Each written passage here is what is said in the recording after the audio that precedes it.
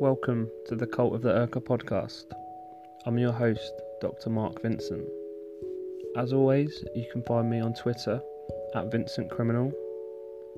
And to start off with a shameless plug, I've got a book coming out on Thursday, which is entitled Criminal Subculture in the Gulag, and you can find links to that through my social media. I've also got a number of articles and podcast appearances and Zoom events planned over the next couple of months.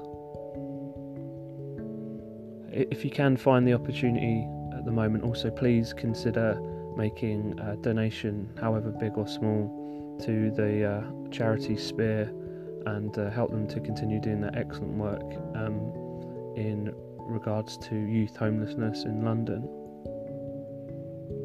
So what I'd like to do in this episode is something slightly different from the individual profiles of the previous weeks, and to take a detailed look at card playing.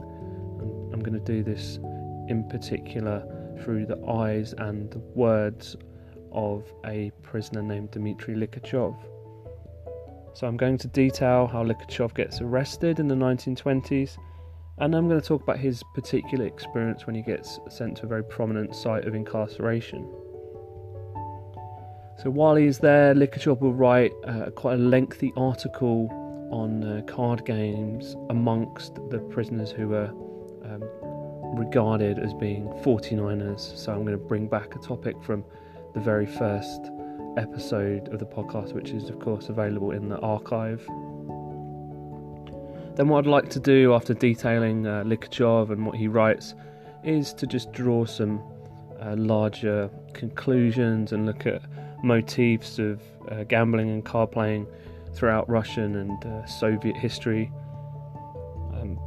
What I'll then try to do is go back over the history of card playing, how it's described by people such as Dostoevsky in his account of his own incarceration, and then I'm just going to bring things up into a more contemporary period. As always, thank you very much for listening, and I hope you enjoy the episode.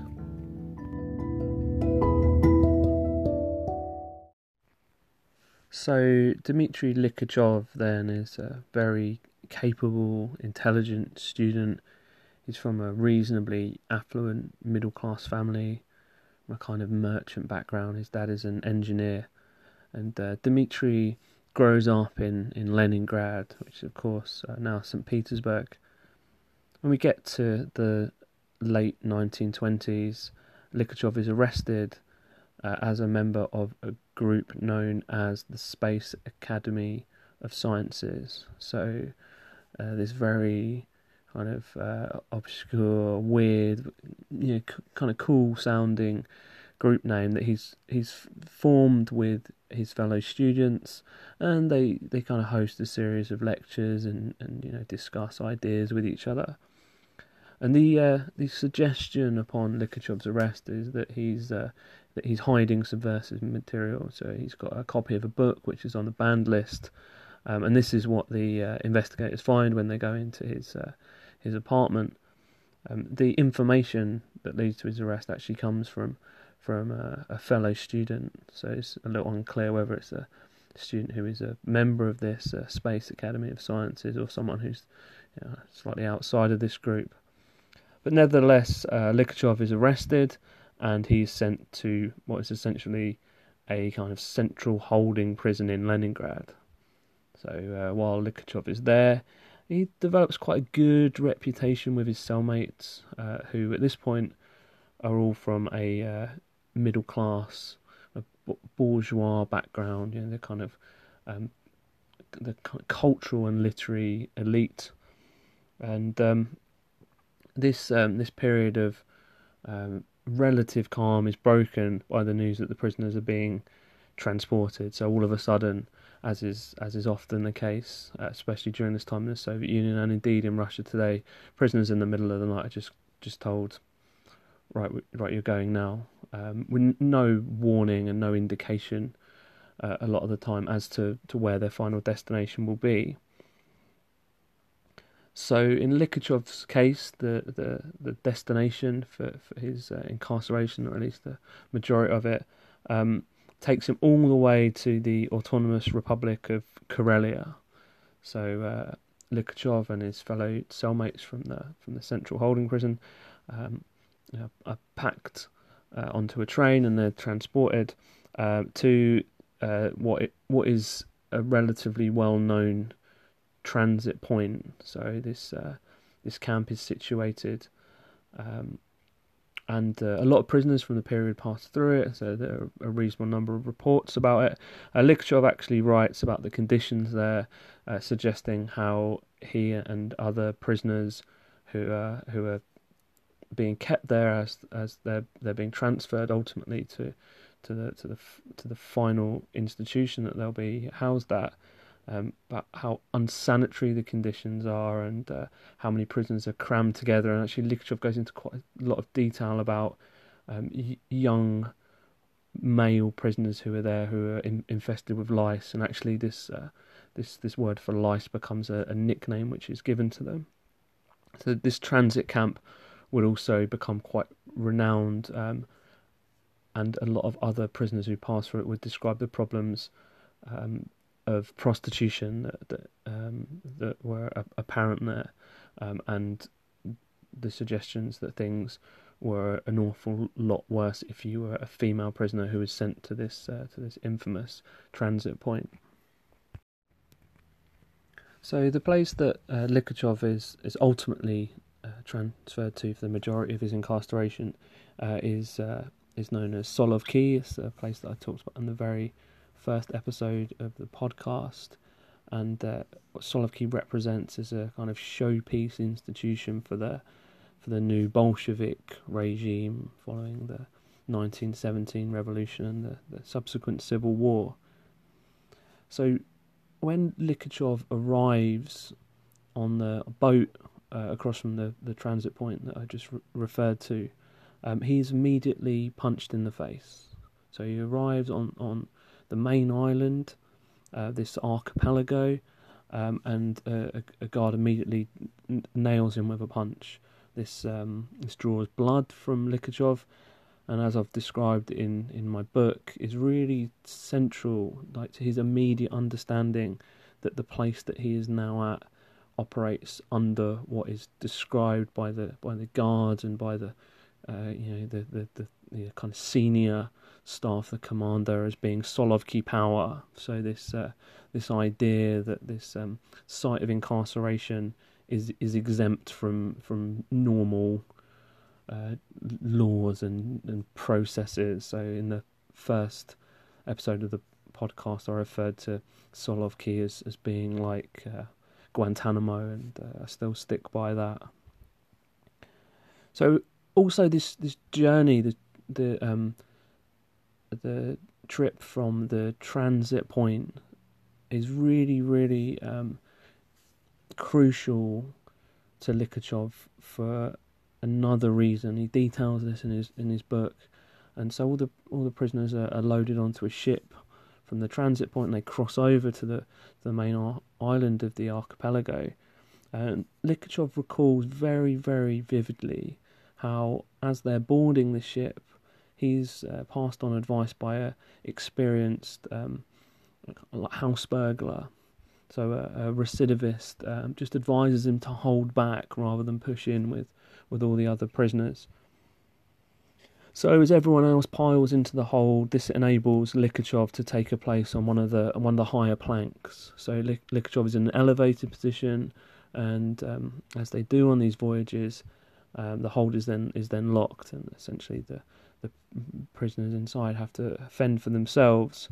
So Likhachov, in his memoirs, describes how this advice from the experienced burglar, who is quite a fascinating character, Likhachov goes into a bit more detail about him, ultimately saves Likhachov's life, because when they arrive at the main island, Likhachov, in his memoirs, discusses seeing these dead bodies being dragged out of the hold as a result of the overcrowding that takes place.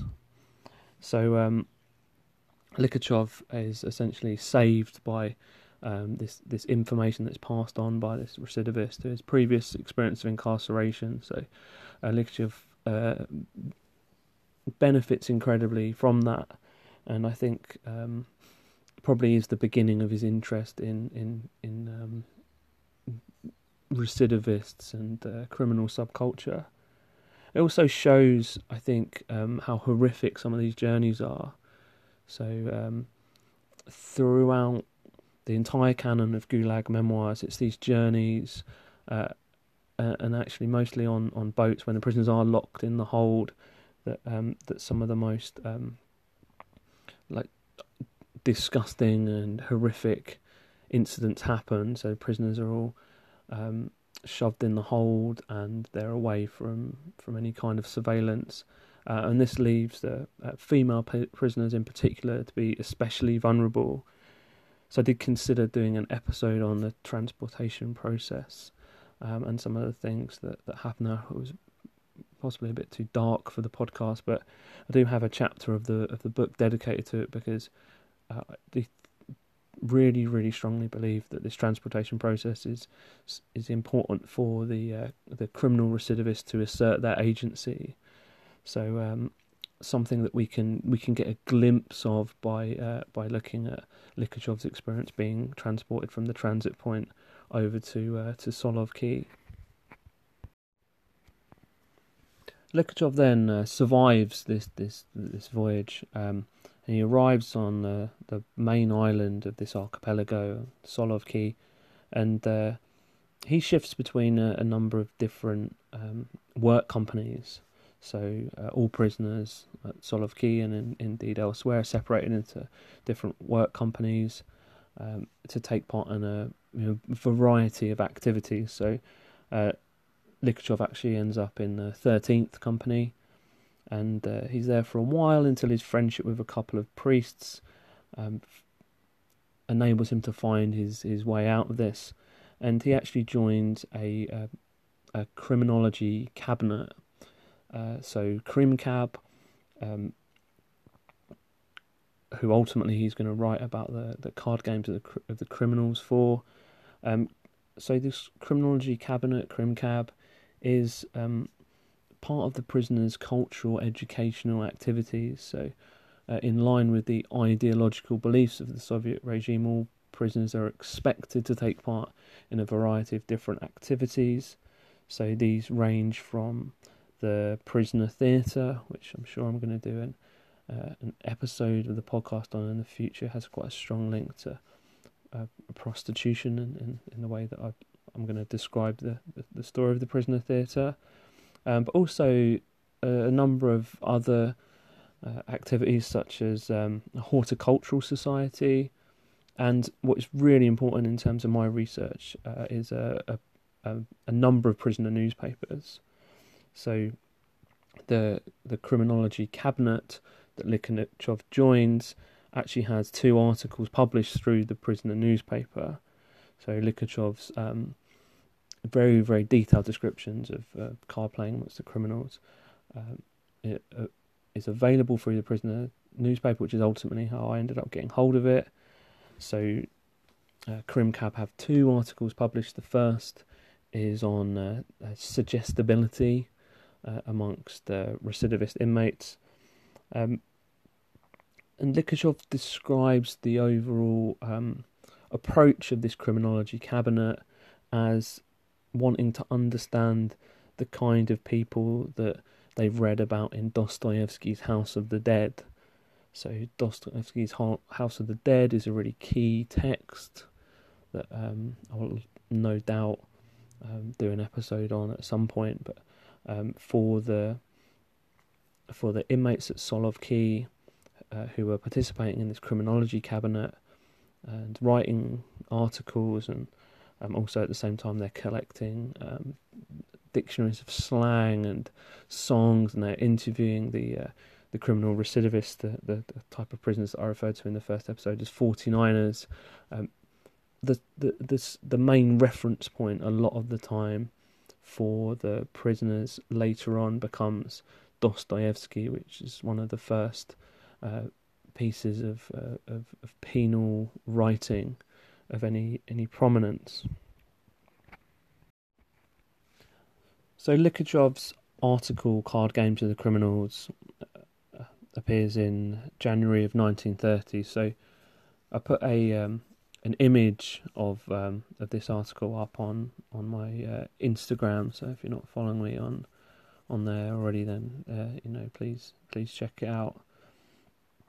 So this article, which appears in January of 1930, really outlines the importance of card playing to prisoner society, specifically in regards to the prisoners known as 49ers, recidivist working class inmates who've committed what we would I suppose consider to be ordinary crimes, such as bank robbery and burglary, as I referred to by the guy who helped save Likachov's life.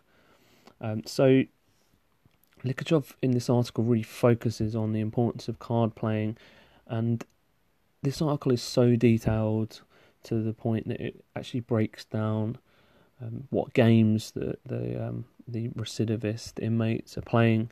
The majority of the time, it's a game called Stos. So Stos becomes the most popular card game amongst criminal inmates. It's a sort of corrupted, adapted version of a French game called Pharaoh.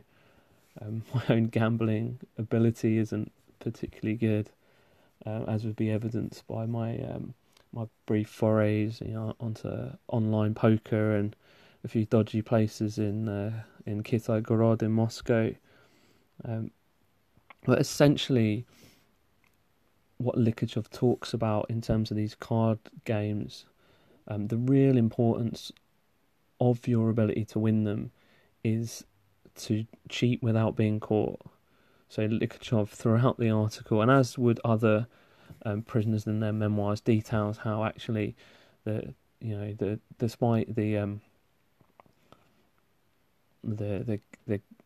game element of this, it's your proficiency in cheating which is the most important.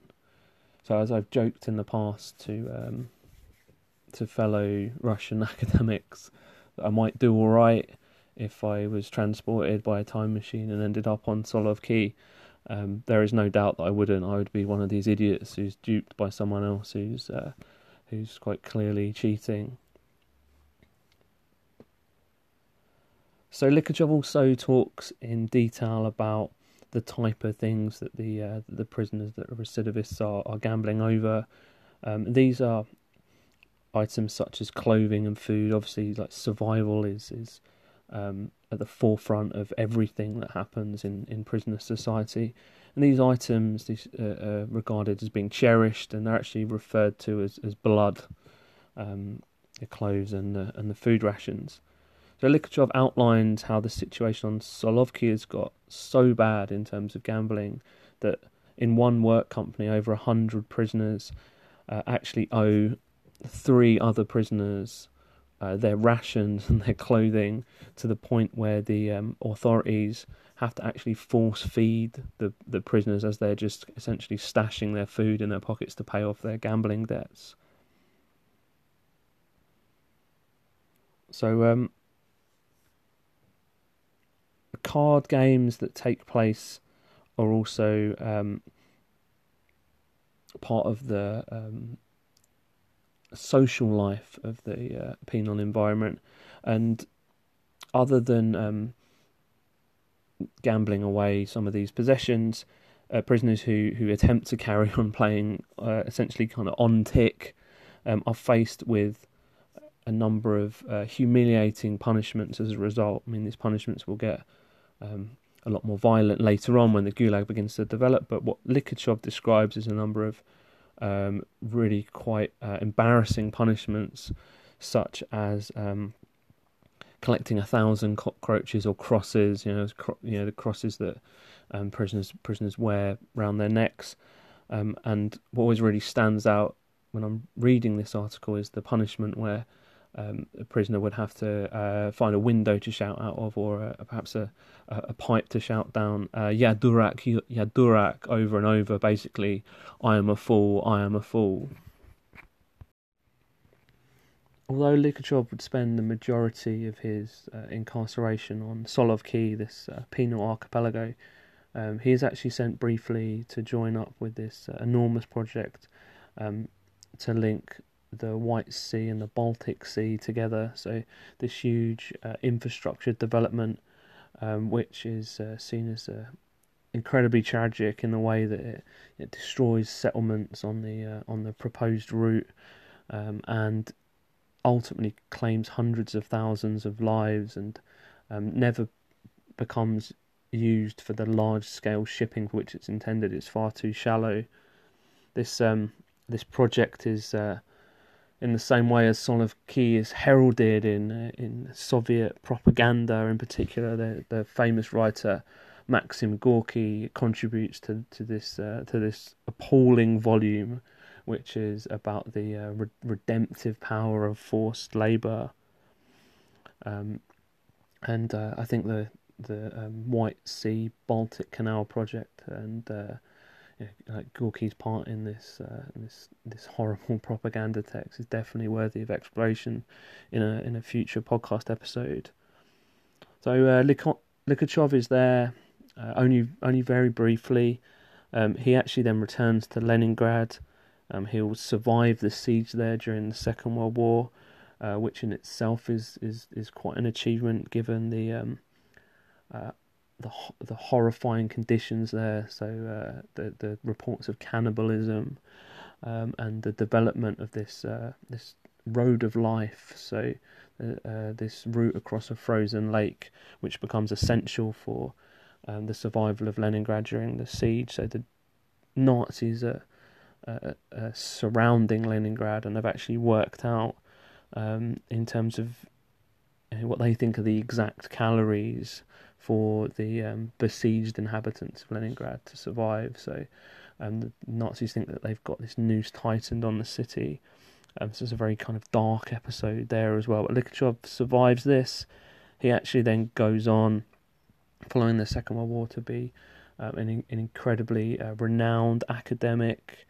So he writes things on medieval literature and language. He would also return to the topic of criminal recidivists, and he does some articles on slang, which I've also translated for my book, which is out on Thursday. But this position as a highly regarded scholar enables him to take a position at the forefront of Gorbachev's perestroika in the 1980s. So Likhachov is close to Gorbachev and actually his wife as well, and so Likhachov's contribution is in terms of a cultural figure towards the objectives that Gorbachev's have as seen as being quite important. He would actually return Likhachev to Solovki in a very famous documentary that you can find on YouTube, and he has this huge status as almost being a kind of conscience of Russia. So there is what is quite a good biography of Likhachev, but completely misses out all of this stuff related to criminals. Of course, it's far too lowbrow, which is probably quite a good thing for me. As we draw towards the end of this episode, then I just wanted to go over how card playing has this extremely lasting legacy in Russian and Soviet penalty and criminality. I think there is a general acceptance that prisoners everywhere need something to do to pass the time, but this takes on a very, very different and much more important practical role in Russian and Soviet penalty, in the way that the card playing motifs feed into the slang and are also used as the Gulag develops to essentially maneuver and manipulate prisoners into different roles. So the sexual life of the Gulag is affected as well by this. So we see images of card playing appearing on prisoners who are passive homosexuals. So they'll have the suits of hearts and diamonds tattooed on them. So the two red suits. There's actually a very good book published by Fuel on criminal tattoos and playing cards. One which I'm cited in. So if you're listening, Damon and Steve, cheers for that. Fuel have also published 3 volumes of a Russian criminal tattoo encyclopedia, of which I've been able to use an image that relates to card playing in my book, which is out on Thursday. This image actually has the initials for Jack and Ace, alongside the 2 suits that I just mentioned, the hearts and the diamonds, and alongside this is the word bitch. So this drawing which I've been very kindly allowed to use from Fuel appears in my book alongside the discussion of the sexual life in the Gulag, and in particular the difference between active and passive homosexuals and how this feeds into a criminal subculture. So that's an extension again of this card playing motif, which exists throughout the history of Russian penalty, which originates, as I mentioned, from Dostoevsky's House of the Dead, which I'll try to do an episode hopefully on in the near future. I just throw a quick shout out to hashtag Dostoevsky Saturday. So if you're on Twitter, then check out what Dostoevsky Saturday are doing at the weekends. And this strong link between gambling and card playing and criminal society, prisoner society in particular, can be seen by the hierarchies of the gangs that I talk about in my book. So in some of these Gulag labour camps, you get large gangs forming, and you obviously have the leader of the gang, who's referred to as the Pakhan. But underneath that, you have what is essentially a kind of lackey, even if the lackey themselves describe themselves as a kind of lieutenant, so a second in command to the boss, to the Pakhan. And this lackey is known as a shestyurka. So shestyurka is actually a Russian word for sixer. So sixer as a term comes from the lowest card in a Russian deck. So there's a very direct link there between card playing and criminal and prisoner subculture and hierarchies. There's also a popular term which refers to suits. So the importance, as I pointed out before, with the red suits and the black suits. So the phrase "be true to your suit in prison." So regardless of which kind of group you end up in, remain loyal to them. This is a phrase which has still been recorded by observers of Russian prisons, in the kind of post-millennial era. By way of a fairly brief conclusion, then, there is clearly a symbiosis between gambling and criminality, and we can see this in popular films and TV shows. So Peaky Blinders and horse racing, and also the activities of the mob in Vegas, and how this is represented in films such as Casino. But actually in Russian and Soviet penalty, it's these motifs, the tattoos and the slang, which take it to a much deeper level in terms of the importance of gambling, card playing to criminal subculture and society. So my book is quite detailed in how this changes again during the development of the Gulag throughout the 1930s.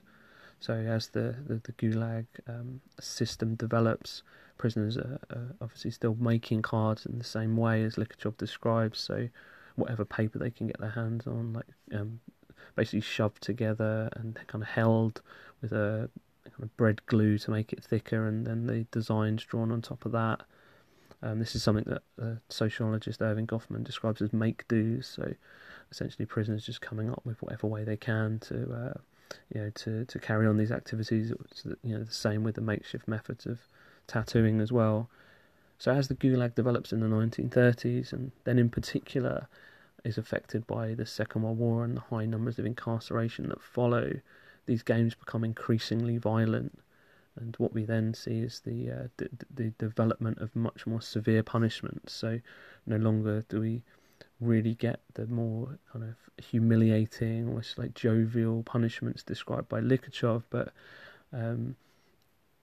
there are repeated memoirs which talk about this phrase, to play the fifth. So once you've gambled away all of your rations and your clothes and you're playing on tick, as punishment for your continued losses, you are asked to then murder the fifth person to walk into the barracks. And this is obviously where the phrase "to play the fifth" comes from. So this really shows the change that happens in the Gulag, and how card playing, its ubiquitous nature is linked to that. So in the next episode of the podcast, I really want to hone in on punishments between prisoners, and I'm going to look at the ad hoc courts that are set up for these recidivist gangs, and so how these groups will essentially put each other on trial with going to great lengths, such as having judges there and supporting evidence and so on. Then ultimately, a lot of the punishments become very violent. So in the next episode, I want to talk about that, and then how that feeds into the larger kind of spectra of Russian and Soviet history. So this kind of visual element of the courts that are put on in the barracks of the Gulag by the recidivist gangs, and how that is similar to what we see in the Moscow show trials, and more recently in instances of Sergei Magnitsky and the activist group Pussy Riot.